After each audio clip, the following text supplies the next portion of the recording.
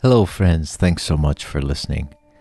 In this episode, I just wanted to take a moment and reflect on a very simple truth that is so profound, I think we can probably never fully mine the depths of its implications. But the idea that we are made by God, that God created us.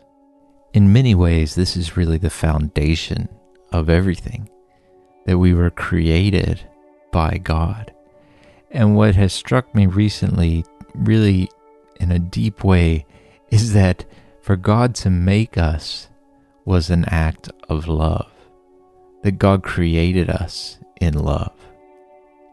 And so we exist because God loves us. We exist because God wanted us to exist. And so the foundation for our existence is literally God's love and His love for us. And sometimes that can be difficult to see because we experience a broken world that has been affected by the curse of sin, and we see the pain and we experience the suffering that almost defines our experiences in this life. And yet, that is not what we were created for. In fact, that pain really kind of speaks to our hearts to tell us all is not right in the world. Things are not the way God intended them to be. They're not the way that they're supposed to be. Things are not right. And yet it's such an affirmation of how good God is when we stop and we consider, I'm here because God wanted me to be here. In Psalm 139, it says, your eyes saw my unformed substance. In your book were written, every one of them, the days that were formed for me, when as yet there was none of them. And I've heard different mystics and Bible teachers set forth different ideas about the pre-existence of the soul and where we are before we are in the earth.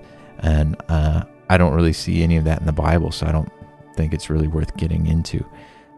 But it does indicate in the Bible that God knew about us, that we were an idea in His mind before we existed in the physical world. In Genesis chapter 2, it says, the Lord God formed the man of the dust from the ground and breathed into his nostrils the breath of life, and the man became a living creature. And so I think that's the remarkable thing of our existence, is that we exist out of the earth and out of the spirit. And so God made man this incredible creature that would have access to both the physical realm and the spiritual realm. And when you look all around the universe, the whole universe is lifeless as best we can tell. And there's this one planet that we're aware of that is able to sustain life.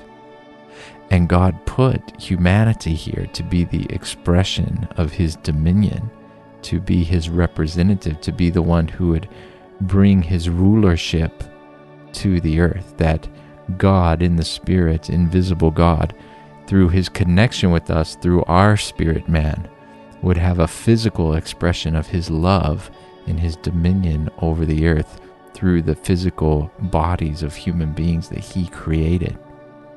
And so humanity is this earthly, spiritual being that brings together the physical and the spiritual.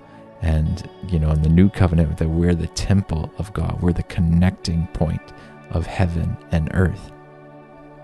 In Hebrews chapter 3, it says, by faith we understand that the universe was created by the word of God, so that what is seen was not made out of things that are visible.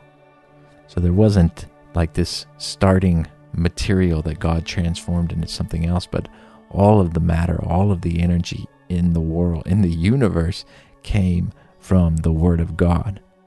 So even physical matter is of a spiritual origin. In Colossians chapter 1, verse 16, it says, for by Him all things were created in heaven and on earth, visible and invisible, whether thrones or dominions or rulers or authorities.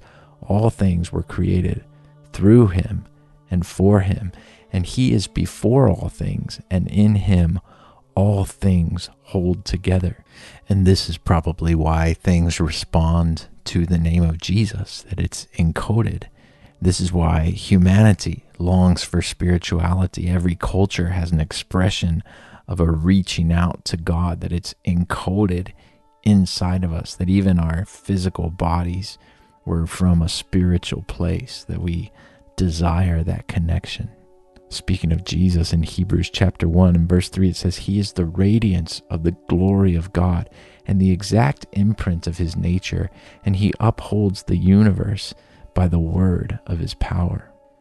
And so I just want to kind of ruminate on that and leave you with that you were created in love, that you exist because God wanted you to exist, that even your body, the part of you that came from the earth, as Adam and Eve had descendants, and Noah and his wife and sons and their wives had descendants, that the dust of the earth, the bodies that we inherited from our ancestors, that even the nature of that material came out of God, and it was a gift from God. And it's so fascinating just to think about how mankind, our bodies return to dust, and yet out of the earth we take food and we take nutrients and we take the things that allow us to continue to have children and to have babies be formed in the wombs of their mothers. And it's just remarkable how life works. It's just so astonishing. And to remind ourselves that this is all an expression of God's great love for us. Now, I understand that many people, as they go through life, it's difficult for them to understand how life is a blessing or why life is a gift for people who have to go through so much suffering, so much difficulty, so much pain, who would agree with those voices in Scripture that question, maybe it's better to not even be born. Maybe it's better to never see the light of day so we don't have to experience all the pain and all the suffering that is part and parcel of being a human being on this fallen planet. And yet it's important for us to remember that the way things are now is not the way that God intended them to be. We kind of just accept the world as we receive it, as it's been passed down to us, that there are houses and roads and towns and borders and nations and whatever. But it's really worthwhile to remember that God gave the whole planet to mankind. According to Psalm 115, it says, the heavens are yours, but the earth you gave to the sons of man. So God gave us this planet and said, you're in charge here, and you get to make it the way that you want it to be. And sadly, man was tempted, and his heart was led away from God by the enemy, and man chose to rebel against God, and that brought so much brokenness, so much pain. And yet God has continued to be faithful to us, and we see it most clearly in the life of Jesus. And even that sometimes is difficult for people to look at objectively because of the 2,000 years of religious tradition that is built up around Jesus Christ and the efforts, good and bad, of his followers that have sometimes not been an accurate representation of what God is really like to the world. And yet, if we set all of mankind's shortcomings aside, if we say, let every man be a liar, but God is still true, and we come back to the person of Jesus Christ, and we look in Christ and we see the fullness of the radiance of God's glory, and we see how good God is through the life of Jesus, that though being God himself, he emptied himself, and he came and he took the form of a servant, and he died for us so that we could be restored to our place of being this connection between heaven and earth, of being the ones who bring God's loving dominion to the earth. And it's just so much love. It's all love from start to finish.